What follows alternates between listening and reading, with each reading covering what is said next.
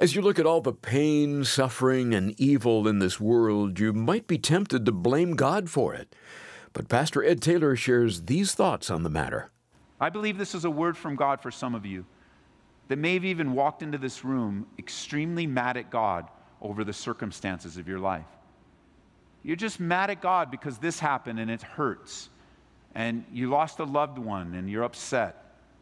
And something happened at work, and your marriage isn't what you want it to be, and your kids might be going sideways. And so one of your responses is that it's God's fault.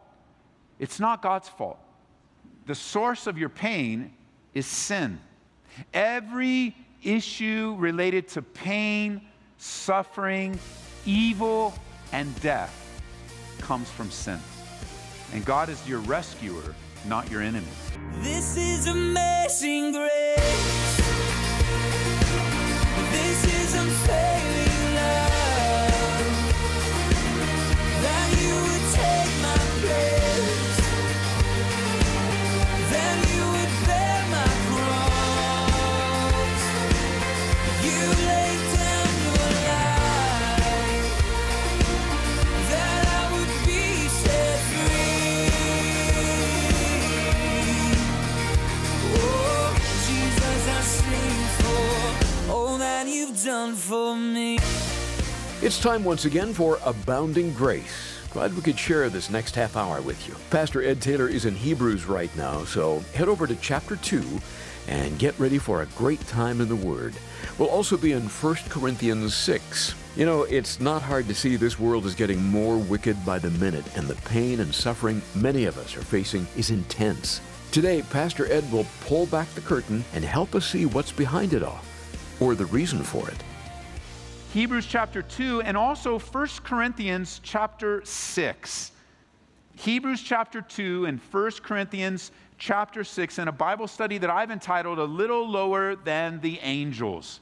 And it's here in Hebrews chapter 2 that we receive the first of 5 warnings, and the warning is not to drift away.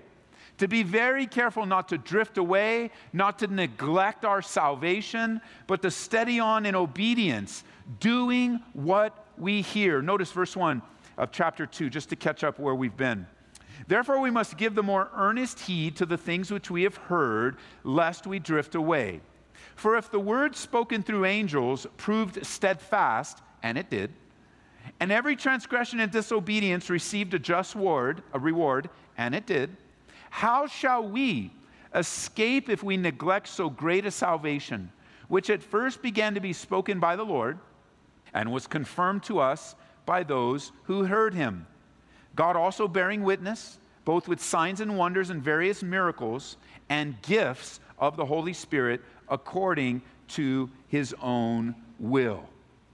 How are we going to escape if we choose to neglect our salvation, if we choose to not do what we hear, if we choose to willingly present ourselves to drift away from the essence of the truth and the newness of our life? What's going to happen to us? We need to take the more earnest heed, he says, both to this generation of Jewish Christians in the first century and now us 2,000 years plus later. The word is still true for us. Now pick up in verse 5 where we left off. It says, for he has not put the world to come, of which we speak, in subjection to angels. But one testified in a certain place, saying, and that one, by the way, is David. This is quoting Psalm 8. What is man that you are mindful of him, or the son of man that you take care of him? You made him a little lower than the angels. You crowned him with glory and honor, and set him over the works of your hands. You have put all things in subjection under his feet. For in that he put all subjection under him, he left nothing that is not put under him. But now we do not yet see things put under him. So now we come to a greater purpose, a greater reason to not drift away, to persevere, to stay strong. It's much more than just our personal obedience. It's much more than just us taking heed and taking more earnest heed to do what we hear. Now, I know that when we're reading the Bible and we're going through the Bible together, there are many times where we'll take the Bible and make it very personal in application, which we should. The Bible was written to speak directly to your heart and mind. And yet, we can't forget that there's a greater plan and purpose of God on the earth today. It's not just about your personal life and your personal obedience, but that your personal life and your obedience is following a greater, grander purpose. The holiness and righteousness of God being displayed to a rebellious world. And he says, this world, verse 5, is not put in subjection to angels. It's not God's will for angels to rule the world. Never at any time have they, and never at any time will they. No, as a matter of fact, the Bible teaches that you and I, as believers, will judge the world and judge angels. Imagine that. Imagine that, those of you that got mad at your kids this week, you're going to judge angels. Imagine that, those of you that got frustrated and got mad at work, you're going to judge angels.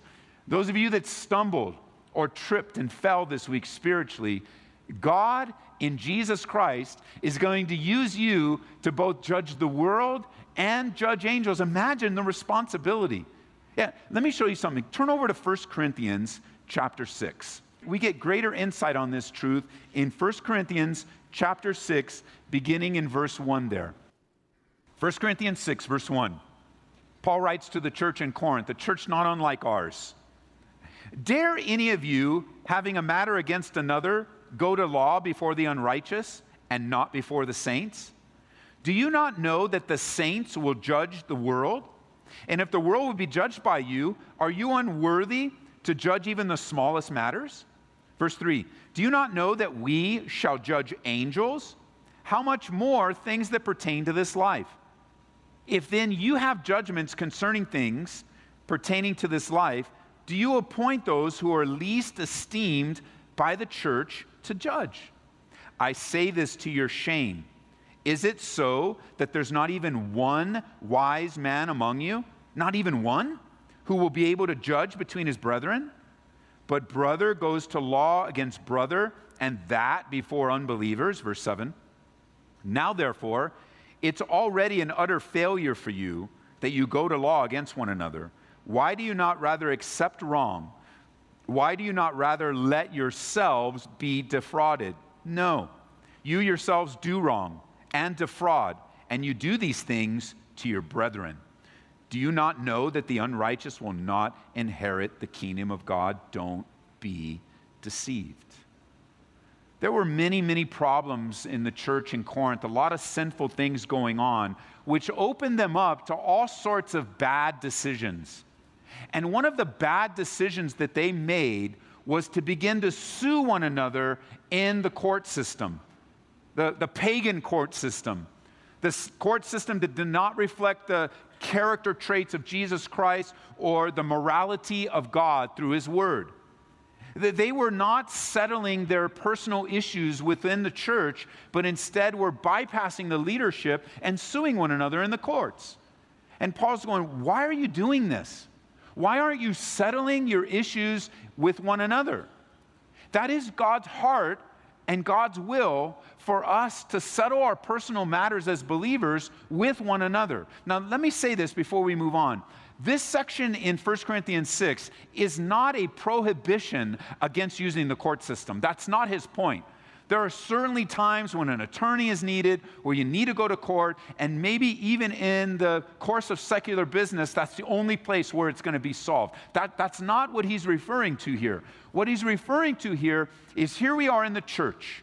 God has saved us. We're born again. We're a part of a new family, and we're having our interpersonal issues. And instead of solving our interpersonal issues among one another, instead of submitting to the leadership of the church, you're leaving and you're just going out into the pagan court system and suing one another. You see, the Bible, Jesus himself gave us instruction on how to solve problems among each other. He's given us very clear steps on how to solve problems with other believers. You can find it in the middle section of Matthew chapter 18. And here's the very first step. The very first step, I paraphrase. If you have a problem with a brother or sister in Christ, go ahead and post that problem on Facebook for every... No, actually, that's not what he says at all. Except that's what happens these days. Facebook and Twitter and all these things have become the place to spread gossip and rumor and destroy a brother. No. What Jesus said is if you have a problem with a brother or sister, go to him, you and him alone, and share the matter with them. And if they hear you, you know what the good news is? You have won your brother. And I have seen over the years that most of the interpersonal issues that we have with one another, I'm just going to throw a number out there, 95% of the issues are solved with that one step. A lot of times they didn't know they offended you, they didn't know what happened, they might have even known and they did offend you, and they asked for your forgiveness, and then you forgive, and it's over. But the church in Corinth, they decided, no, we're not going to do that. We're just going to take things in our own hands. And as he says, you're going to court before the unrighteous. They were, here are this church body. Here are these men and women that are professing to be born again, professing to walk in the Spirit, to be filled with God's love. And instead of obeying the word of God, the very words of Jesus Christ, they're arguing, fighting, and trying to get justice in front of unbelievers, which doesn't make for a very good evangelism in a very dark world. And one of the reasons he gives that we can solve our issues within the church is because you're going to judge the world. You're going to be entrusted with judging the world. And secondly, he says, you're also in verse 3 going to judge angels. Now, which angels will you judge? I believe that we are going to judge those angels that fell, or those angels that sinned. We often refer to them as demons, fallen angels. Jot it down if you're taking notes. 2 Peter chapter 2, verse 4 says, "For if God did not spare the angels who sinned, but cast them down to hell and delivered them into the chains of darkness to be reserved for judgment." Once again in Jude, it's only one chapter in verse 6. Jude verse 6 says, "And the angels who did not keep their proper domain, but left their own abode, he has reserved in everlasting chains under darkness for the judgment of the great day." Now, as believers in Christ, you and I are in a very unique position to be able to make a righteous judgment. Now, this kind of judgment isn't hypercritical, hyper-judgment. This is a righteous judgment. The ability to tell right from wrong. The ability to solve a problem among us. You and I are in a very unique position. Believers are. And let me give you 3 reasons why you're very equipped to be able to help people resolve issues within the body of Christ. Number 1, you have been given God's Word. The answer to every issue in this room today, to every issue to the folks listening live on the radio right now and watching online, the answer to every problem can be found in God's Word. The Bible says that we've been given all things pertaining to life and godliness through the knowledge of Him. And you've been given God's Word. And so because you've been given God's Word, the answer to the problem is here. Secondly, not only do you have God's Word, but as a believer in Jesus Christ, you have the indwelling of the Holy Spirit in your life to help you understand the Bible. You don't have to figure it out on your own. You don't have to read it and go, I don't know what it means. The Holy Spirit will give you understanding, will even lead you to the very place where you need to go in order to help a person resolve their issues. You have the Word of God. You have the Holy Spirit. And the third one is often overlooked. The third reason why you and I are in a unique position is because God lives in us, we are able to humble ourselves and die to ourselves in order to help another brother. We actually can esteem others more highly than ourselves and actually make a righteous decision based on the holiness and righteousness of God, not our own selfishness. You see, when you use the Word of God and dwelt by the Holy Spirit and you die to yourself, you become one of the best tools in the hand of God to help others, and to help others come to the conclusion that God wants them to come to. The most untrained believer in legal matters, who is in the Word, who is in prayer, and is living an obedient life to the Word, filled with the Holy Spirit, is able to cast a righteous judgment based on God's Word. Notice back in Hebrews chapter 2, the world has not been placed under the authority of angels, according to verse 5. As dynamic creatures as they are, the world has not been placed in subjection to the angels. Instead, what does he do? He quotes Psalm 8 to give us insight of how the world is to be ruled, how God is going to fulfill his purpose and plan for the world. And he says in verse 6, what is man that you're mindful of him? Or the son of man that you take care of him? You made him a little lower than the angels. So in the creative order, men are a little lower than the angels, and yet men and women are going to rule and reign with Jesus Christ, judging the world and judging the angels. It says, you made him a little lower than the angels, verse 7. You crowned him with glory and honor. You set him over the works of your hands. You've put all things in subjection under his feet. For that he put all subjection under him, he left nothing that is not put under him. And then here's the key, but now we don't see all these things put under him. So the order of God is that the angelic realm is dynamic and amazing, and man has been created a little lower than the angels. But in the redemptive purposes of God, men are going to rule angels. You and I are going to rule and judge angels in this world. And in God's plan, he put all things in subjection to man. And yet today we don't see that, do we? So how did that happen? How is it possible that God put everything under subjection to man, but then today we don't see that? Today we don't see this whole world and the whole world under the subjection to man, under the righteousness. What happened? Do you know what happened between those two things? It's one word. Anybody want to yell it out? Sin. Sin happened. See, Adam and Eve were created by God, man and woman, put in a garden, a pristine environment, and for a time, we don't know how long, the Bible doesn't say, but for a time, they lived with everything in subjection to them. Everything was it was exactly as God intended. And they enjoyed a sweet relationship with God, and the animals and the plant life and the world was subjection to them, and they made a bad decision. They decided to rebel and sin against God. They decided to take things into their own hands. And that which was forbidden to them, they chose of their own free will to take that which was forbidden. And Adam was held responsible for his free will decision to sin against God. And in that moment of sin, in that moment of rebellion, in that moment of failure, the authority of this world was given over to the devil. That is the source of all pain and suffering in this world. I believe this is a word from God for some of you that may have even walked into this room extremely mad at God over the circumstances of your life. You're just mad at God because this happened and it hurts.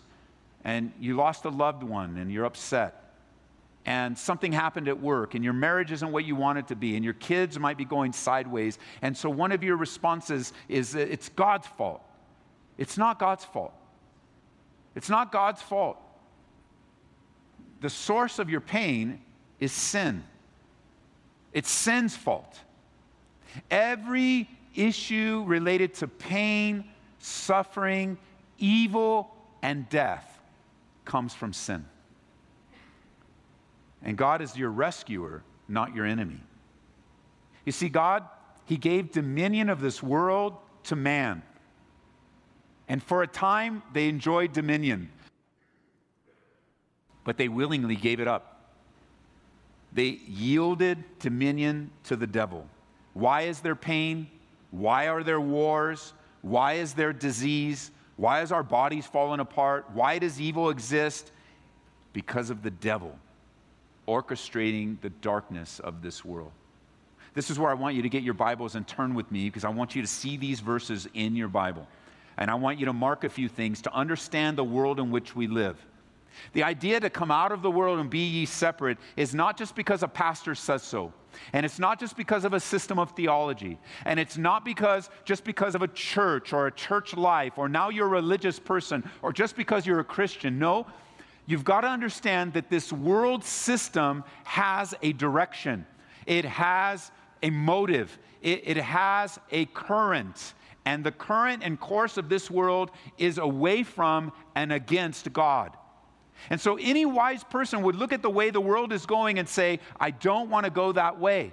It doesn't reflect the love that I have for my God. It doesn't reflect the sacrificial love of Jesus Christ. I don't want to mess around with it. I don't want to meddle in it. I want to know that I'm in this world, but I don't want to be of this world. And what happens is you just kind of get caught up in the world, and when someone comes to talk to you about, that's a compromise or that's a sin, it's so easy to come back with this response of, man, don't tell me what to do. Who are you to judge me? Listen, if someone is making a righteous judgment in your life, you and I would do well to listen to it and to heed it, because this world is not being operated by God, except that God in his sovereignty is able to redeem even the evil of this world for his good. No, instead, the world is being orchestrated. This world system is being orchestrated by the devil. Ephesians chapter 2, if you turn there with me in verse 1, Ephesians chapter 2, notice what the Bible says. And you he made alive who were dead in trespasses and sins, in which you once walked, how? According to the course of this world, according to the prince of the power of the air, the spirit who now works in the sons of disobedience. This world has a course, a direction, a current that's being orchestrated by the prince of the power of the air, according to the sons of disobedience. The world system is disobedient toward the things of God. Turn over to Ephesians chapter 6, verse 12. It says, for we do not wrestle against flesh and blood, but against principalities, against powers, against the rulers of the darkness of this age, against the spiritual hosts of wickedness in heavenly places. So far we learn disobedience, we learn wickedness, there's darkness in this age. Turn over to John chapter 8, Jesus speaking. These are pretty heavy words that Jesus has to speak. In John chapter 8, pick up in verse 44. Imagine yourself hearing this from Jesus himself, speaking to you, looking you in the eye, and he says, you are of your father, the devil, and the desires of your father you'd want to do. He was a murderer from the beginning and does not stand in the truth because there's no truth in him. When he speaks a lie, he speaks from his own resources, for he's a liar and the father of it. So far, we're learning what the world is, orchestrated by the devil. The world is filled with murders and lies and wickedness and darkness. The world is not living, this system, this culture is not living according to the ways of God. Again, you can jot it down. John chapter 12, John chapter 14, John chapter 16. 3 times Jesus calls the devil the ruler of this world. Turn over to 1 John chapter 5. 1 John chapter 5, verse 19. This world system that we're in is being orchestrated by the devil himself. 1 John 5, verse 19. We know that we are of God, and the whole world lies under the sway of the wicked one. And one more, Revelation chapter 12, turn all the way to the end, verse 9. Revelation 12, verse 9. So the great dragon was cast out, the serpent of old, called the devil and Satan, who deceives the whole world. He was cast to earth, and the angels were cast out with him. Today on Abounding Grace, Pastor Ed Taylor has been in the book of Hebrews. We're going through the epistle from start to finish. To hear today's message again, go to aboundinggraceradio.com. And we have a couple of apps we'd like to recommend that are free and available on all platforms. This is another way to listen to Pastor Ed's teachings, including this present series. Search for Calvary Aurora and download our church app and the Grace FM Colorado app as well. At Abounding Grace, we're committed to delivering God's Word to people all across the world, but we can't do it alone. We're very thankful for the listeners that come along beside us with financial and or prayerful support. Your gift, whatever the size, would be greatly appreciated and put to good use. And if you'd like to help us reach people with the love and truth of Christ, please visit aboundinggraceradio.com or call 877-30-GRACE. Maybe you've noticed there's a battle going on in your mind. Maybe it's lustful thoughts that have been plaguing you for years and you don't know what to do about it.